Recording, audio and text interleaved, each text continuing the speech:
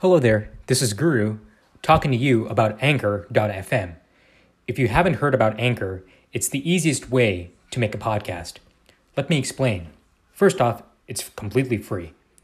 Second, there's creation tools that allow you to record and edit your podcast right from your phone or computer.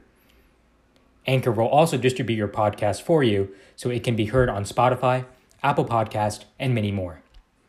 You can make money from your podcast as well with no minimum listenership. It's everything you need to make a podcast in one place.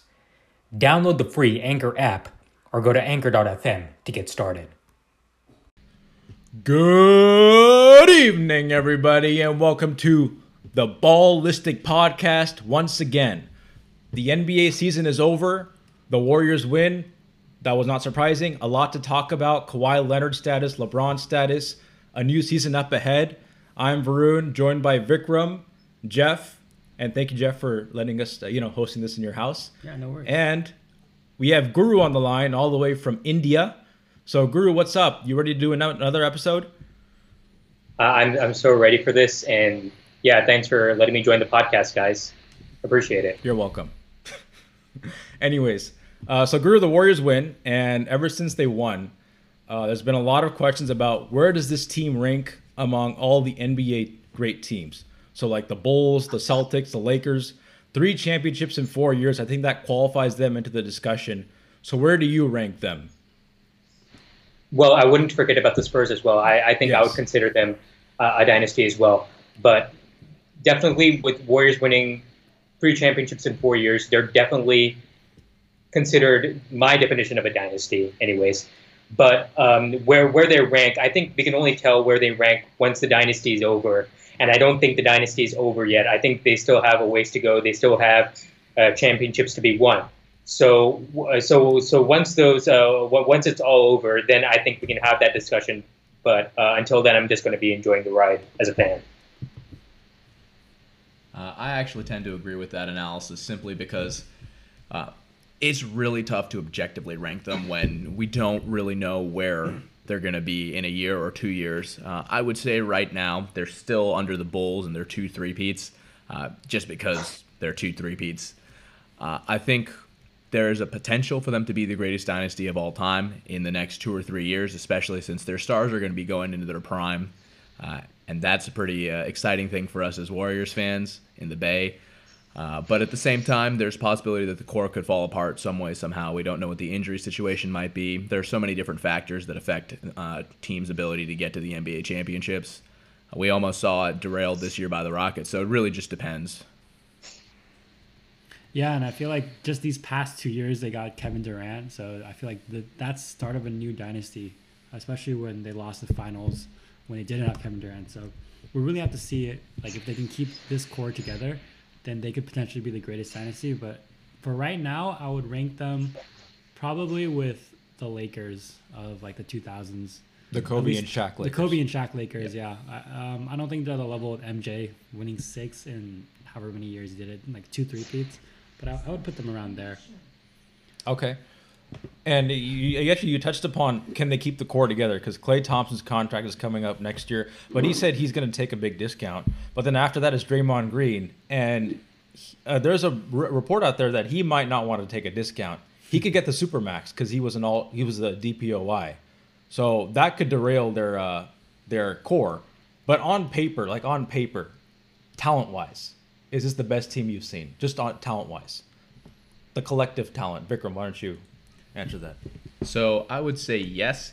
One of the major reasons is because they get these people at the minimum, like veterans that come in and do that. So in addition to their core group, they end up having some really good veteran talent. And on top of that, they've done a really good job at drafting ancillary pieces like Pat McCaw, Jordan Bell, Kevon Looney. People end up being contributors in playoff runs, and that's really surprising.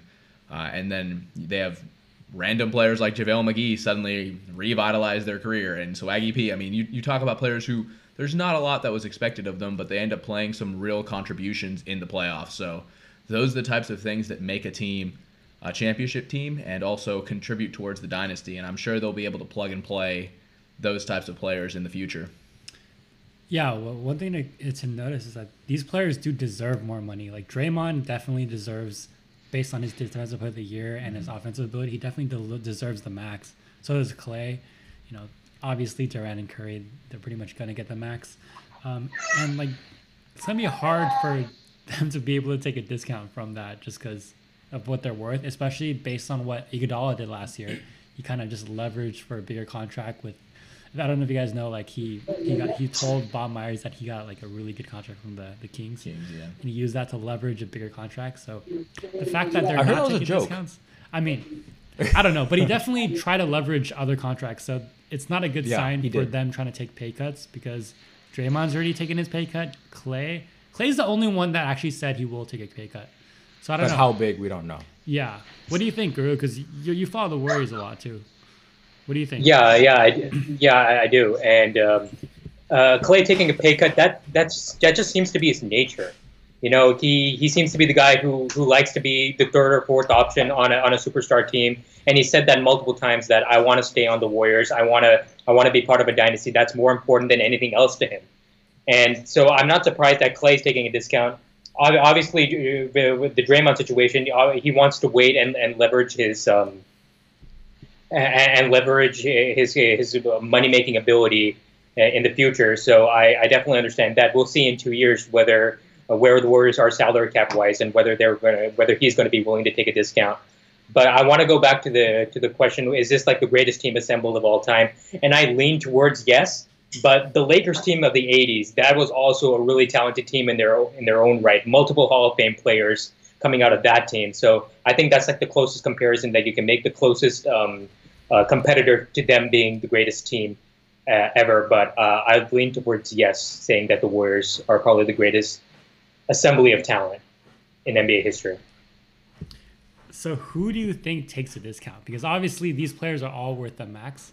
Do you think it's Durant's turn because of what Clay and Draymond have done? Or, I mean, yeah, how do you think this is going to work for them to keep it together? I think they're definitely going to have to go over their salary cap, and it's going to be, it'll be dependent on like how much the salary cap increases over the next couple of years. But I think Clay has shown the willingness to take a discount, and I think he eventually will take a discount. Draymond will definitely be interesting, but the Warriors, I mean, as an organization, they make a lot of money, and they have shown that they will be willing to spend that money in order to keep this team together, because you don't get championship teams very often. You cannot build championship teams very often. So we'll see, but I don't doubt the Warriors' ability to spend money. Well, when it's necessary. The question is whether or not Warriors ownership, Joe Lacob, is going to be willing to pay luxury tax penalties. At the end of the day, they can theoretically spend as much as they want as long as they're willing to pay. Well, Vikram, he's spending it this year. No, I'm not saying that. I'm saying how much is he willing to spend in the luxury tax, specifically because they're going to be going to the repeater penalty starting next year. So those are the types of questions we have to look at longer term. And the reality is, if Draymond Green is not willing to take a pay cut, they're going to fall apart. There's almost no way for them to effectively stay together at that point. Yeah. And it would be interesting because it might depend on, is somebody like Steph Curry down the line willing to take some, but I mean, his contract's 4 or 5 years now. I mean, it's unlikely. It's 5 more years, yeah. Yeah. So at that, I think that's really the discussion that's going to be, we're going to have, if not next summer, definitely the summer after. If I were Clay, okay, first of all, if I'm Klay Thompson, I've won 3 championships, all right? I don't get the credit I deserve. So why not just leave, get my max contract, go play for, who's got cap space? Portland? Anybody. Or really. any crappy team, Phoenix or whatnot. Take your money and go have fun. I mean, you've won 3 championships. You've probably accomplished what you wanted to do in the league. That's it. Why not just do that? He loves the Bay. I just don't see any I mean, you've won 3 championships. I mean, how many championships do you want? So if I were Clay, that's what I would do. I don't know. I'd rather be in the Bay. Well, we'll see. He'll probably stay, but that's what I would do if I were him. I think Draymond Green is the one you have to watch out for, realistically. Yeah. Because he's the one who feels like he is being undervalued, that he deserves more money, and from a personality type of discussion, he's definitely the one that would want that max money. I can see a scenario where if Durant takes the max, yeah, Draymond's gone. I can see that happening because Draymond was the one that did all the pretty much he called them after they lost in the finals and recruited Durant there. But if Durant won't be willing to take a pay cut, that's kind of like a huge strain on that. Just like there's not enough space. There's not enough money in on the team. Yeah. And Iguodala's making $60 million a year for the next 2-3 freaking years. Iguodala was able to do that. Dude, they're a Well, cap if Draymond strong. Green was willing to take like 24 type $1 million, I think they'd do it. But if he's looking for, like a super max, I think that's really going to be the difficult part. Yeah. Well, we'll find out in 2 years when it comes to Draymond. But looking ahead now, okay, so the Rockets got very close. And only one game away. They were the best competition for the Warriors throughout the playoffs. So looking ahead, and let's factor free agency into this. Who are the strongest contenders to upseat the Warriors next year? Guru, why don't you go first? Okay, well, I think I've been going first a lot. Anyways, so the strongest contenders to upseat the Warriors. Obviously, the first team you got to look at is the Rockets, and obviously the Rockets still have to keep Chris Paul. That's still not a done deal. We've heard multiple reports that LeBron might try to lure him to the Lakers. So they've got to keep Chris Paul, but they would be the strongest contender to upseat the Warriors next season, just based on how they played this year. I'll come out and say it. I was wrong about the Rockets. I thought, I thought they lacked the experience. I thought they lacked that playoff mentality that was required to beat the Warriors. But they added Chris Paul and PJ Tucker, and that added a dimension that the Rockets never had before this past season. So, I mean, if they were able to keep PJ Tucker, they were able to keep Chris Paul and keep Clint Capella, I think they are the strongest contenders to upseat the Warriors next year. Okay, Guru, hypothetical question. If Chris Paul didn't get injured, would they have beaten the Warriors? Yes. Okay, I like it. Go ahead, Vikram. I agree with that analysis in terms of the Rockets being a huge challenger. I think they have their challenges in free agency with specifically Capella and Chris Paul. Both of those guys are going to definitely attract interest, especially with teams that have space to offer for someone like Capella who's a restricted free agent. And it kind of depends on how much Houston is willing to pay to keep him versus Chris Paul versus their cap space exception, what they want to do with their mid-level exception. Like, all of those things are real questions for them in terms of putting their team together. I think that's what makes it hard to look at like a challenger for the Warriors next year who have their core group together for at least that year from a money perspective. So I think that's the real challenge for the Rockets, even with or without LeBron James. I think the other, with the hypothetical question of if Chris Paul doesn't get hurt, what happens if Andre Iguodala doesn't get hurt? Because I don't think the series goes to where it was with if Iggy's not hurt. So, I mean, there's a lot of what ifs to play on both sides, but I do agree that had Chris Paul not been injured in that situation, they probably would have won. That being said, there are a couple other teams that we have to look at that may or may not be willing and able to upset the Warriors next season. I think the Celtics have to really be looked at, especially with their collection Kyrie's of talent. coming back. Gordon Hayward's coming back. Yeah, it's a potential for a team that can, from a talent perspective, at least be on a near level. And if you're at least close from a talent perspective, there's a chance you can win. And, Draymond gets suspended or some other injury or something like that, there's definitely a possibility. It's also possible to outplay the Warriors if they're not mentally engaged. I think that's what this playoff run really showed. But I think the thing for the Warriors is they're not at their best in terms of their ability to play together, in terms of their offense, in terms of their defense. There are a lot of areas that they could have improved on. They didn't play a perfect game really at any given point in the finals, in my opinion at least. So given that, I think that's a little scary. If they play to their potential, I'm not sure there is a way to beat them. Okay, I agree with you on the Celtics, though, because they're getting Kyrie back, they're getting Gordon Hayward back. Jason Tatum played really well in the playoffs. Jaylen Brown is coming into his own, and Al Horford is a very unique player at his position. And then look at the bench: Rozier, Marcus Smart, Denny Tice, who was a really good big man off the bench. He got injured. Yep. So there's a lot of depth, and let's not forget that they have the assets to trade for another guy if they want to. Hint Kawhi. Yeah. So they have put themselves in a very fantastic position. If Kyrie or even if one of those two, Kyrie or Gordon Hayward, were healthy, I think they would have beaten the Cavs this year and gone to the finals. Definitely. Yeah. I think they also have a few challenges for their season ahead, particularly with what the heck are they going to do with Marcus Smart. Same thing with Terry Rozier coming up, not this year, but in the next couple of years, figuring out what to do with him. The other big thing is just position overlap for Jason Tatum. You look at their backcourt and their small forward rotation, and you start thinking, how the heck are we going to divvy up minutes for Jaylen Brown, Jason Tatum, and Gordon Hayward, where they're all kind of starters? Who are we really going to? What are we going to do at the 2 guard? What are we going to? I mean, obviously Kyrie Irving is going to play the point guard, but you're already 3 deep at that position with Kyrie Irving, Marcus Smart, and Terry Rozier. They're all capable players. Some people are like, wow, Terry Rozier could be a starting point guard in the league. So you start having a lot of this position overlap. But it's a good problem to have. It's absolutely a good problem to have. They have a lot of assets. This is actually the time where I would say you should go for a trade. Like, this might be it. You've got assets on the books, but one of the things that was tough for them from a money perspective is they have very few salary fillers, in the sense, like, if you want to trade for a player that has a large salary, you end up having to trade pieces of your team that are actually valuable. And that's the type of contracts that they have. So those are the types of issues for the Celtics where, even if you trade for Kawhi Leonard, what are you giving up? And are those pieces going to set you back in the future? So those are issues, and what they're going to do with Jaylen Brown and Jason Tatum, long term. So have a couple more years, and so 2 or 3 years more. But Danny Ainge thinks like 6 or 7 years in the future somehow. He's got like future vision, the Rubicon in his eyes or something. The guy's crazy, but those are kind of, I think, concerns for them in the near to short to long term as well. Sure. So you talked about, the Celtics are probably the number 1 contender next year for the finals, right? Do you guys see any other? Or Houston, right? Because Guru said Houston. Yeah, but I'm talking about finals where it's East versus West. So let's say the Warriors get there.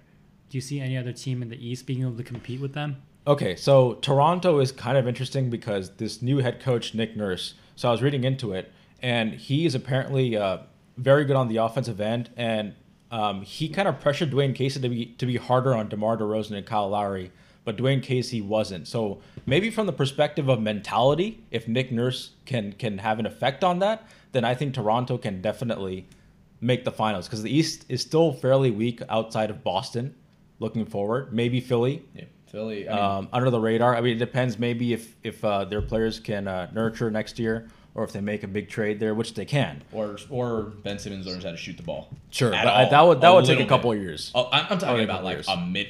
I'm not even talking about like a 3-point shot. I mean, be dangerous outside of the rim. Maybe, yeah, because he is so limited that it relies on them doing particular things on their offensive set. But Philly's got a shot.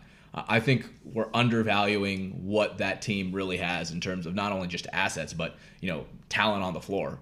They do have the potential to take on the Celtics. They do have the potential to knock off the Cavs given the right circumstances. It just kind of depends. And we'll see what they do in free agency. I know they're supposedly a LeBron destination. We'll see about that, but I mean there are opportunities for that team to be really good. Sure. Guru, were you going to say something? I was just going to say that the Celtics have young players, but core. You talk about like the age of their core players. Al Horford is 32 years old, Gordon Hayward is 28, and Kyrie is 26. So the more you look at it, the window is pretty much now for the Celtics, and maybe it's next year if they get Kawhi. Who knows? Yeah, it's 2 years. Yeah, and I think that the key to that team is actually the oldest player, Al Horford, because he does so much for them. He's guards the center, and he's able to pass so well. Centers are forced to guard him at the perimeter, and he makes the right decisions pretty much like every single time.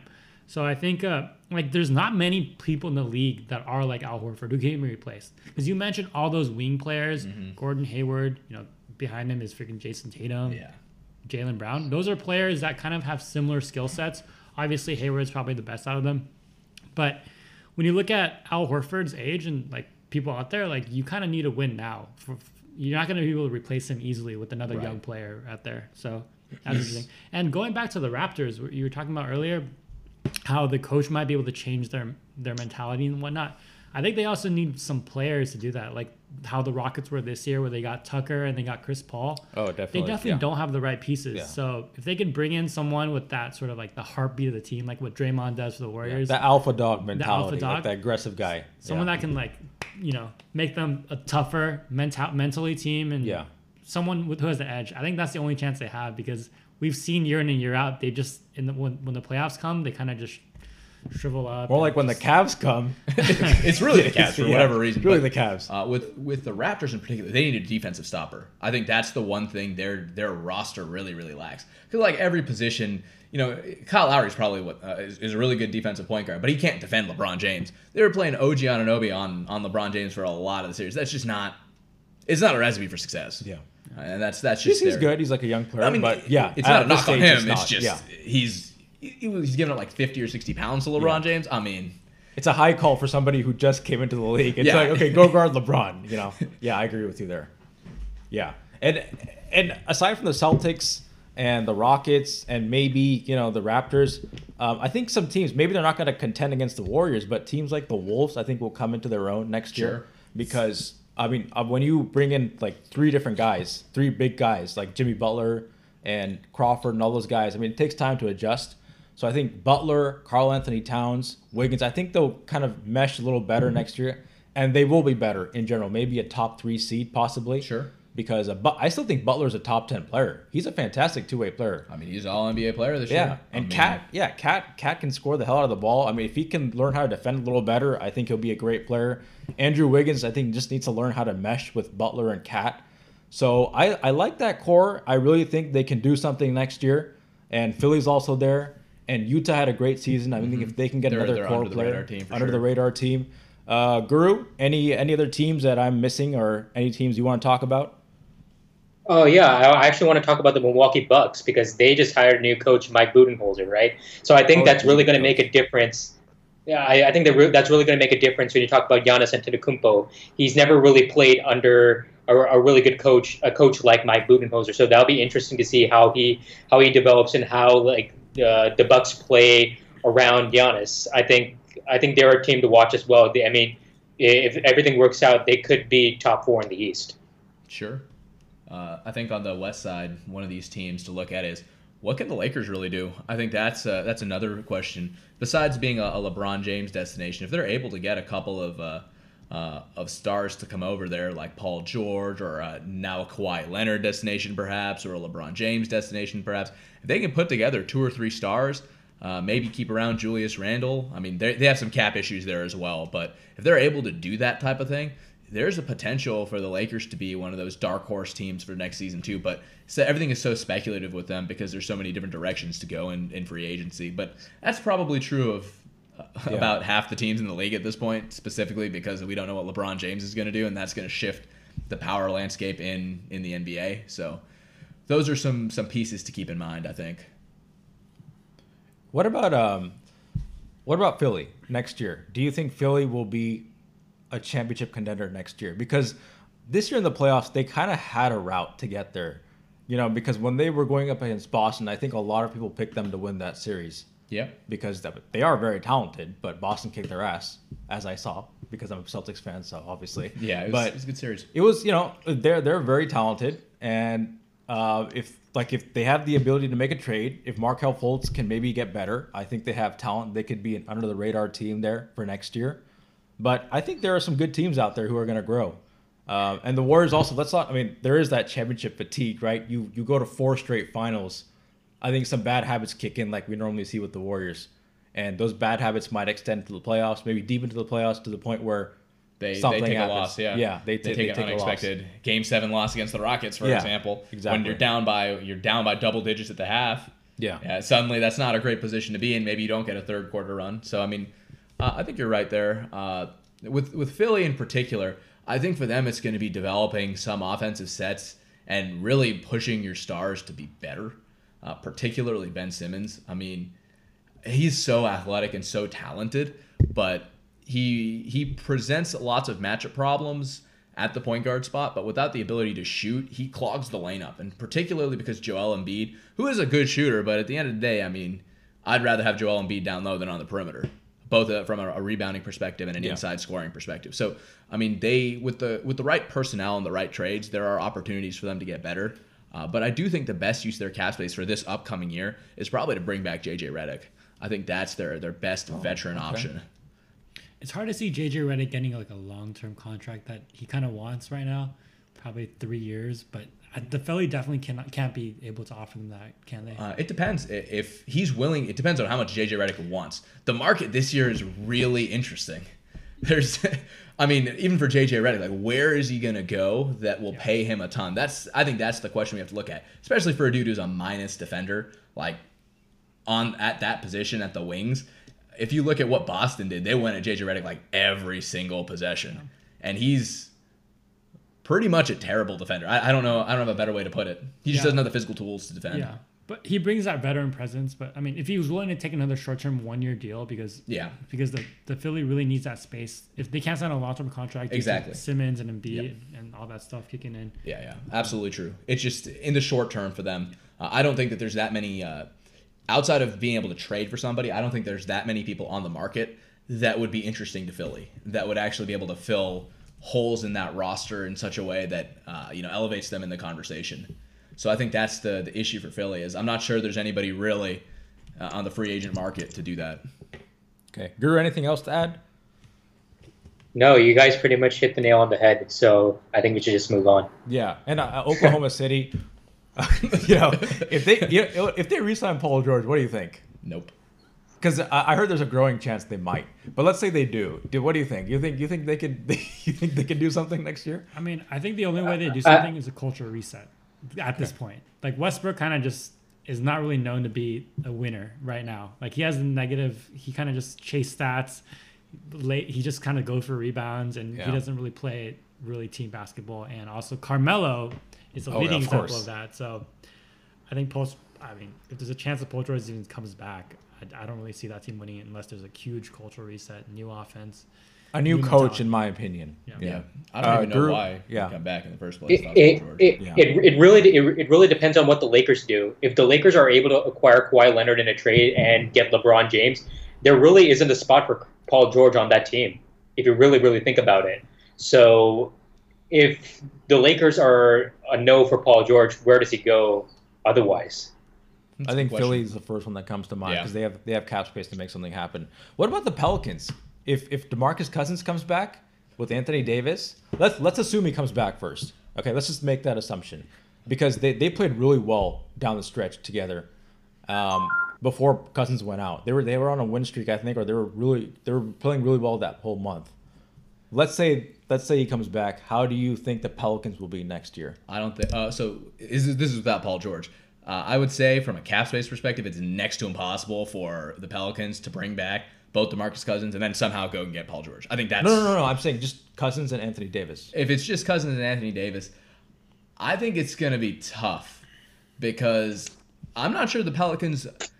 So let me put it this way. If the Pelicans had a choice between DeMarcus Cousins and Paul George, I would say take Paul George. Because Paul George was unrelated. I'm just saying like the Pelicans... I know what you're saying. I'm just saying... In the scenario where if there's nobody else really left, I might be inclined to sign DeMarcus Cousins for a short-term deal, let him reestablish, get him on a little bit of a bargain because you don't know what DeMarcus Cousins is going to be able to do. I don't think anybody's going to be out there giving him the max at this point, coming off that Achilles injuries.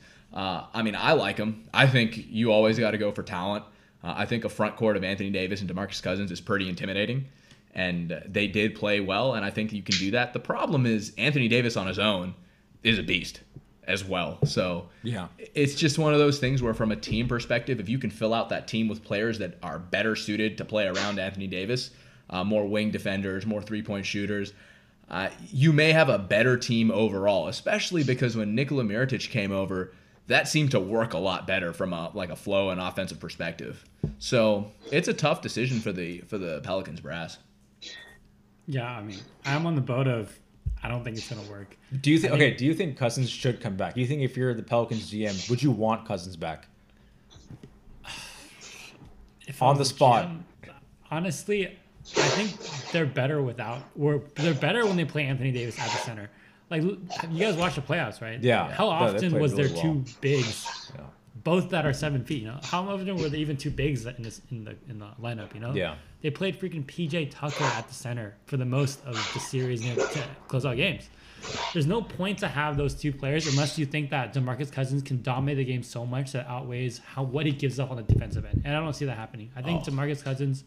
I gotta disagree here. And maybe he might be lazy, player. But if you you will not guard the perimeter at all. If you as the Rockets play PJ Tucker at center and you have DeMarcus Cousins on PJ Tucker, DeMarcus Cousins is gonna go through him and give you points every single possession. There's no, and I just so that's why the Pelicans are such an interesting team with both DeMarcus Cousins and Anthony Davis, right? They're not just like if it's Clint Capella and Anthony Davis, it's a little different of a conversation. But DeMarcus Cousins brings more to the skill set than just he's not just a big body. He can do a little bit more. So I think I thought Warriors versus Pelicans. If DeMarcus Cousins had been on the Pelicans, that would have been a really, really interesting series because suddenly you have to match up with two bigs. So on one side, I think you're right. There's not a lot of teams that play two bigs. On the other hand, I don't think there's a team with a better two bigs in the league.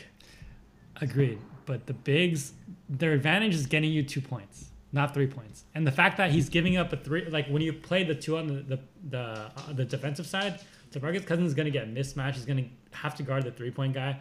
I don't see him doing that consistently. And if he can, even on the offense end, he's kind of like a JaVale McGee. He'll make stupid mistakes. He'll turn the ball over. He'll do an offensive foul. He'll do something stupid. And he won't give effort and go back on defense. Well, I'd say if you can hold a team to... So let me put it this way. Mathematically, if they shoot 40% on threes and you shoot 60% on twos, you're all even. If they shoot under 40% on 3, 4 out of 10 is 12. 6 out of 10 on twos is 12. So you're all even. So that's how I look at it. If you think, I think DeMarcus Cousins with a decent contest, not even great at the 3-point line, is going to hold them under 40%. If it's not a great 3-point shooter, even for a great 3-point shooter, we'd say 40% is fantastic. But I think he can definitely shoot better than 60% if somebody like PJ Tucker's guarding him in the post.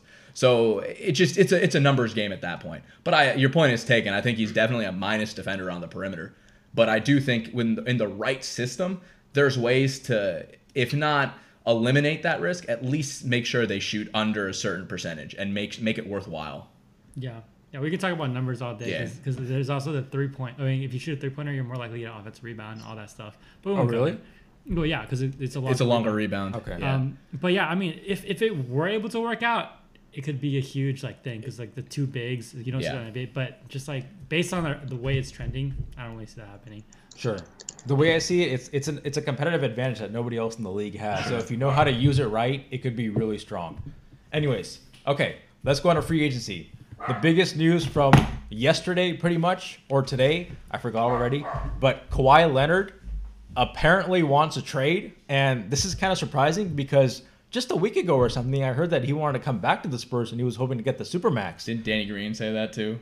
Danny Green? He said that too? I want to say somebody said, oh, I talked to Kawhi. He really wants to come back to the Spurs. He wants to be a Spur for life. Something like that. Yeah. So I was kind of surprised when this thing broke out yesterday. And my first initial reaction was to doubt it because I know Kawhi's uncle and some of his team from his camp want him to get out. So what if they're the ones who are leaking this out? So that's why I was a little skeptical about this. Maybe it's Kawhi who doesn't want to do it, but his camp is forcing him to do it. So I'm not sure about it. But Guru, Kawhi on the move. What is the best team for Kawhi? What is the best team for Kawhi? That is a very good question. My first choice for the best team for Kawhi would be the Spurs, but obviously he wants out. So it'd be between the Sixers and the Celtics for now. I mean, for the Lakers, you just don't know. There are a lot of unknowns there. If it's only going to be Kawhi that's going there, you don't know who he's going to be surrounded with. So I would lean towards Sixers, but the Celtics are definitely interesting. I mean, based on the pieces they would want to give up for Kawhi. That's my take for who the best team for Kawhi would be. But going back to your statement, Varun, you said you were surprised. I wasn't surprised. You know why? Because during the second half of the season, Kawhi was away from the Spurs for a good chunk of that period when he didn't really have to be. And there was internal turmoil going on that boiled over. And you never see turmoil boil over when you talk about the San Antonio Spurs. You saw Greg Popovich talking about Kawhi Leonard and his group, right? When was the last time a coach or someone in the front office said his group and got in a lot of trouble for it? Phil Jackson, a lot of times too. And he digs at him too. Yeah. LaMarcus Aldridge press conferences, things like that. Yeah, go ahead. And I remember when Phil Jackson talked about LeBron James' posse, right? That didn't go over very well, right? So it's the same exact thing when you talk about Kawhi Leonard and his group. You saw Kawhi. I mean, when you think about Kawhi from his perspective, he develops a lot of hard feelings, and Tony Parker pleading with him to come back, and then quotes from Manu Ginobili. You never hear Manu Ginobili talk about things like this, but Manu Ginobili himself said that, oh no, Kawhi's not coming back.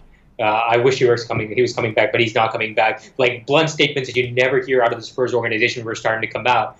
And that's when I started to realize that this might be something more than Kawhi's injury just getting the best of him. It's not that. It's maybe that the relationship is strained. There have been so many conflicting reports about this throughout the past few weeks that for me, it's just so hard to believe which one is actually true and which one is not true. Or maybe they're coming from completely different sources, like I said, one from his camp, one from Kawhi himself. But go ahead, Jeff. Yeah, I mean, at the end of the day, it has to be a trade. He still has 1 year left, or he hasn't negotiated, the Supermax or contract. So, I mean, he could just be on the team and be frustrated all of next season. So, we'll see. If he really wants out, it's in the Spurs' best interest to trade him. The problem for them now is, now that this report has come out, his stock has gone down. Like that's actually the problem for the Spurs is once it is known that a player wants to be traded, his value goes down. So that's really an actual issue. I think that's true. I think if he really does want to be traded, the Spurs missed an opportunity to trade him this season, and they probably should have looked into it. Granted, they still believe they can repair that relationship. I know he and Pop are trying to make a meeting happen, and granted, LaMarcus Aldridge also wanted to be traded last season. They managed to make that work out. So it really just depends. And I wonder if this decision has something to do with the fact that Pop may not coach for that much longer. And maybe Kawhi sees this as a sinking ship and says, hey, I want to get out and go somewhere else and do my own thing. Or do something with a group of other players and try to win a championship or be more successful than where the Spurs are going to be in 2 or 3 years. But I do agree with Guru that the Celtics or the Sixers would be the most appealing option. I think for me it would be the Sixers just because of the position overlap in Boston. I think they have so many people at that 3 spot. I mean, you'd likely have to get rid of either Jaylen Brown or Jason Tatum to get Kawhi Leonard from the Spurs. But from a fit standpoint, I think he'd work great in Philly, where they could really use that 3, that perimeter defender, and then the ability to shoot and score from that position would be fantastic for them. The one thing with Kawhi in a trade is the only way another team picks him up is if he makes some sort of guarantee to them that he's going to sign long term. Because I don't think a team is going to be willing to give a lot of assets for a 1-year rental of Kawhi Leonard. So I think that's the other consideration and why he may not go anywhere. Or if he goes to the Lakers, which if that's his preferred destination, they have some sort of, not necessarily guarantee, but some sort of inclination from him that he wants to stay there. I agree with you, actually. I think Philly is the best place for him because they have a glaring need for that kind of that one more piece, and then they at that position too. And it's Kawhi. Kawhi, who 2 years ago when he was healthy, we were talking about him as being the second best player in the league behind LeBron. Now some say third behind KD, but in that range. So you're talking about a top 3 franchise player, and I don't think the quad injury was that serious. So I don't think health is going to be a big issue when he comes back. But I agree, Philly would have been the best one. I think Boston has the best assets to offer. And I know he wants to go to the Lakers, but I think the Spurs have already said, or there are reports that they're not going to trade him to a Western Conference team. So it doesn't look like the Lakers are going to happen through a trade, at least. It depends what the assets are, right? I think if they really blow the assets out of the water. But I mean, otherwise, I don't see that happening. I'd be okay trading him to the Lakers. They're not really a competing team with the Spurs at this point. Well, you might, honest. but I think the Spurs believe they don't want to give him to a Western Conference team where they have to face them a lot of times every year. I mean, I get it. So it makes sense. I get it, but I can see the logic there. Best value comes from the Lakers. No, that's not happening. You don't think so? Who do the Lakers have? I mean, that's a good question. Brandon Ball, Ingram, Lonzo Ball, Kyle Kuzma. That's it. Yeah, but what if you don't get anything from the Sixers? What if you don't get it? If you're in the position where you legit have to keep him for a year and you know that he's literally going to bolt, would you really say I'm not going to get any assets back for a franchise player? It really, really depends. But if he says I'm not going to stay in Philly, I'm not going to stay in Boston, there's no way those teams give up anything to get him for a year. So I can see your point, but I don't think with Kawhi, I just don't think that's going to happen. Teams are gonna cave in for Kawhi. We're not talking about like a so-so player. This is a top 3, top 5 I agree. Player, if there's a team that's willing to take that risk, yeah, then all for it. But I think teams are going to be wary because they saw what's happening in Oklahoma City when they traded for Paul George. Sure, yeah, they gave up Victor Oladipo. Ended up being not that anybody would have expected him to be like that. But that being said, I think that's that's a cautionary tale, right? You're taking a 1-year rental on a dude. You don't know if he's going to stay there or not, and he also wants to go there. Yeah, Guru, go ahead.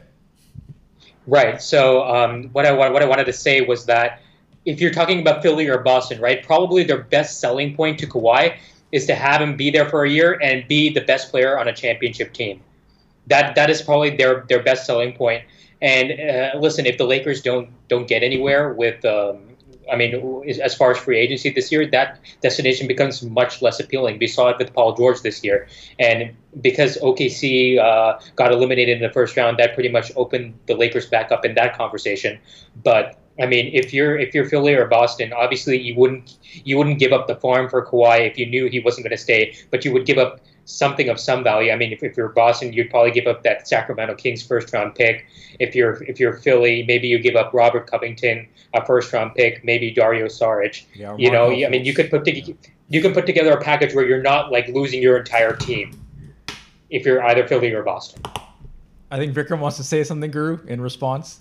There are just some salary implications in terms of how they would get a trade like that to work. But besides that, on Boston specifically, I don't know that he'd be the best player on that team. Or I think Kyrie Irving went to Boston to be the alpha. If you suddenly say you're going to give Kawhi Leonard the opportunity to be the alpha on that team, I think that would rankle some feelings in Boston. In Philly, I think their main player is going to be Joel Embiid. So I think I'm not sure you're going to be able to do that with Kawhi Leonard, especially since we don't know what state he's going to be coming back from this quad injury, which they say is supposedly a degenerative condition.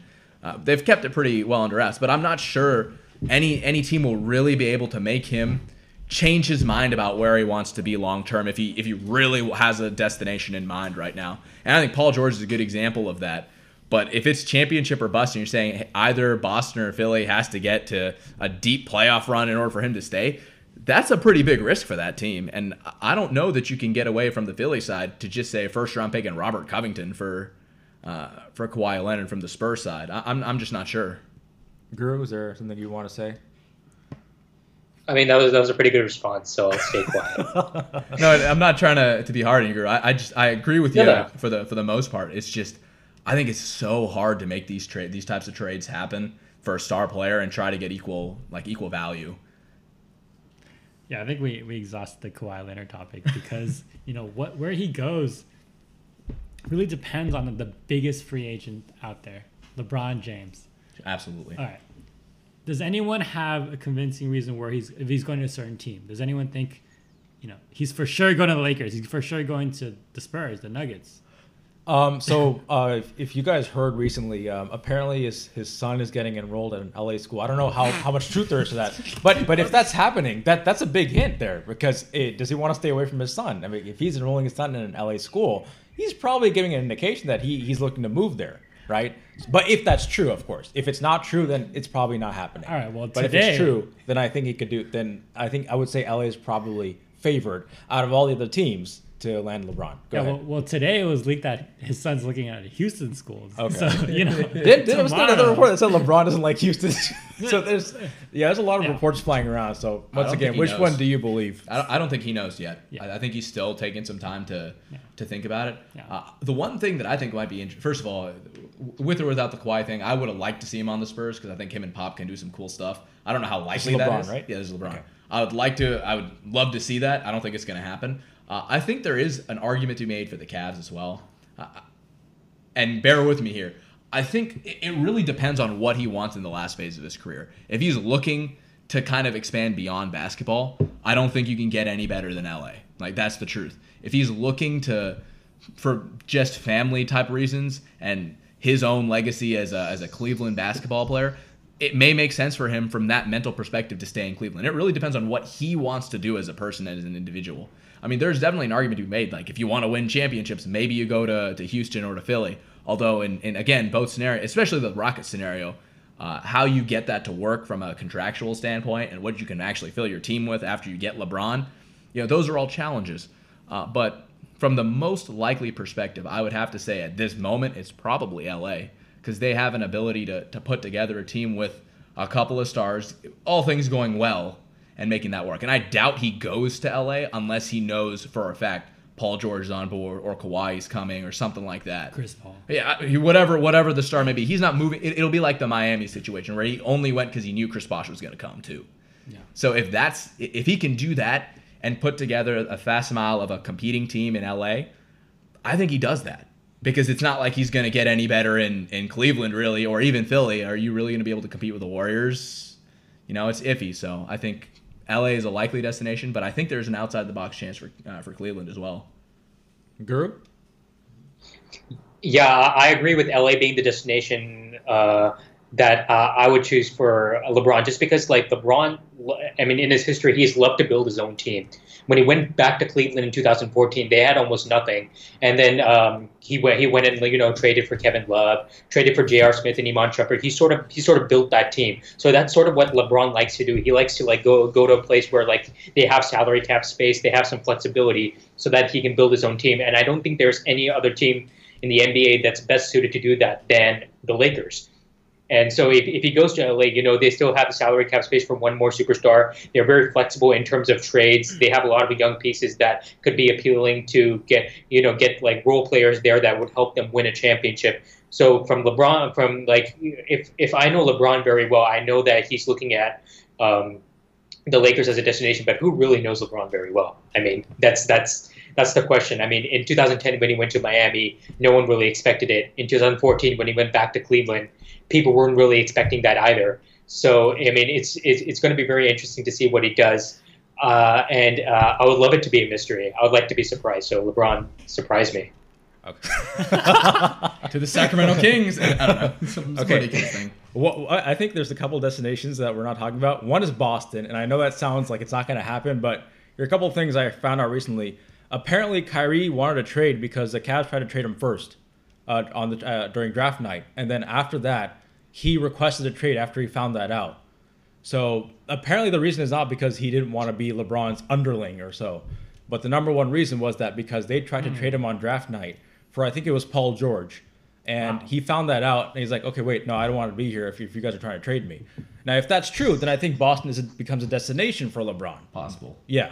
In a sign and trade, probably something like that, because the Celtics could offer the Cavs something in return for LeBron. They would have a hard time doing that sign and trade for the Celtics, simply because they don't have filler salary to do that with. That's actually the challenge for Boston. Yeah, it would have to be Gordon Hayward. Yeah, which if the Cavs really wanted, there's Gordon a lot Hayward of, in a first round pick or something like that. I mean, that's a challenge. I think the Celtics would be a hard place for him to go, just from a sheer numbers contract perspective. Sure.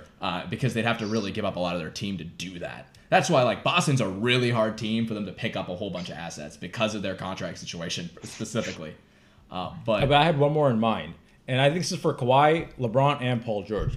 I think Miami's going to be a player regardless of which free agent is out there, because Pat Riley always swings some magic there. So I think they're always going to be a player, even for Paul George, LeBron, and Kawhi. So I think they're lurking in the background, but I think Pat Riley would probably get a meeting or two with one of these guys. That's what I'm thinking. Miami has a lot of money tied up though right now, so they're gonna have a lot of They have a lot of like Vikram said, they have a lot of pieces they can trade, but we'll see how they got some interesting contracts. We'll put it that way. Yeah. I mean, but for Miami, all they need to do is get Hassan Whiteside to play, actually, and forget him playing, but actually put him in the game, and maybe that'll make a difference. Because I mean, I don't know. You don't pay a guy 20 plus million a year and play him under 20 minutes a game like that. That just doesn't seem very smart to me. Go ahead, Guru. Yeah. So, wait. I lost my train of thought. We were talking about LeBron to Miami, maybe, or Paul George. Yeah. And I wanted to say something about that. Udonis Haslem actually came out and said between the Cavs winning the Eastern Conference Championship and the NBA Finals, LeBron was actually in Miami hanging out with Dwayne Wade and Udonis Haslem. And Udonis Haslem actually had things to say about LeBron joining Miami that is actually a possibility. So I think you're right on the mark with that. Miami's never out of the question. It's always a possibility. Yep. But I will add that LeBron and Pat Riley have not spoken since LeBron left. Well, Earl Boykins said that he might go to Denver. So there's a lot of people saying a lot of things, is what I'm saying. A lot of people saying a lot of things. Did he give any reason for Denver? Was there a solid reason for why LeBron would want to go to Denver? I didn't look too much into it. But I mean, Denver has a good team. They have a good, really young team. They would be one of my They up and have to coming teams for re-sign sure. Nikola Jokic first. Yeah, I mean that could be an issue. Yeah, actually, so that's one of the there was some report about there when we were discussing the major free agents. One of the things I didn't see, probably because they're restricted free agents, was Clint Capella and Nikola Jokic, and those are two huge, particularly Nikola Jokic, because there are a lot of teams that'll take a flyer on him. I think that would be willing to offer him max money to play for them. Can you imagine? I feel like the Suns would do it. I think Jokic is actually unrestricted, and he has a team option for this year, which the Nuggets will pick up. But here's the interesting thing about Jokic. His agent said that they should decline the team option and re-sign him to a big contract. Sure. And he said if they don't, there might be repercussions down the line. So next year maybe Jokic, but this year they have a team option on him, so he's gonna stay. They should have given him an extension. That's all I have to say. They should. It's like a $1 million team option, so they'll probably take it. All right, and Paul George, I think despite I thought he had a great season in OKC. Despite the Game 6, it was terrible, but he had a fantastic season in OKC. I think number 2 or number 3 in steals. He was a fantastic 3-and-D. He really played really well as a number 2 guy, and I think the number 2 is his best role going forward, not the number 1. I think he fits really well in that number 2 role. I agree. And he does a great job in it. So I don't think he's coming back to OKC. He's probably going to LA, regardless, even if they don't sign anybody. Yep. So, but we'll find out what happens in less than a month. Any other big free agents out there? I think there's a lot, but I guess we're gonna find out soon. DeMarcus Cousins might be a player there, so we will find out. But this is our episode. And we're going to do a trivia episode soon, so stay tuned for that, guys. But until then, see you next time.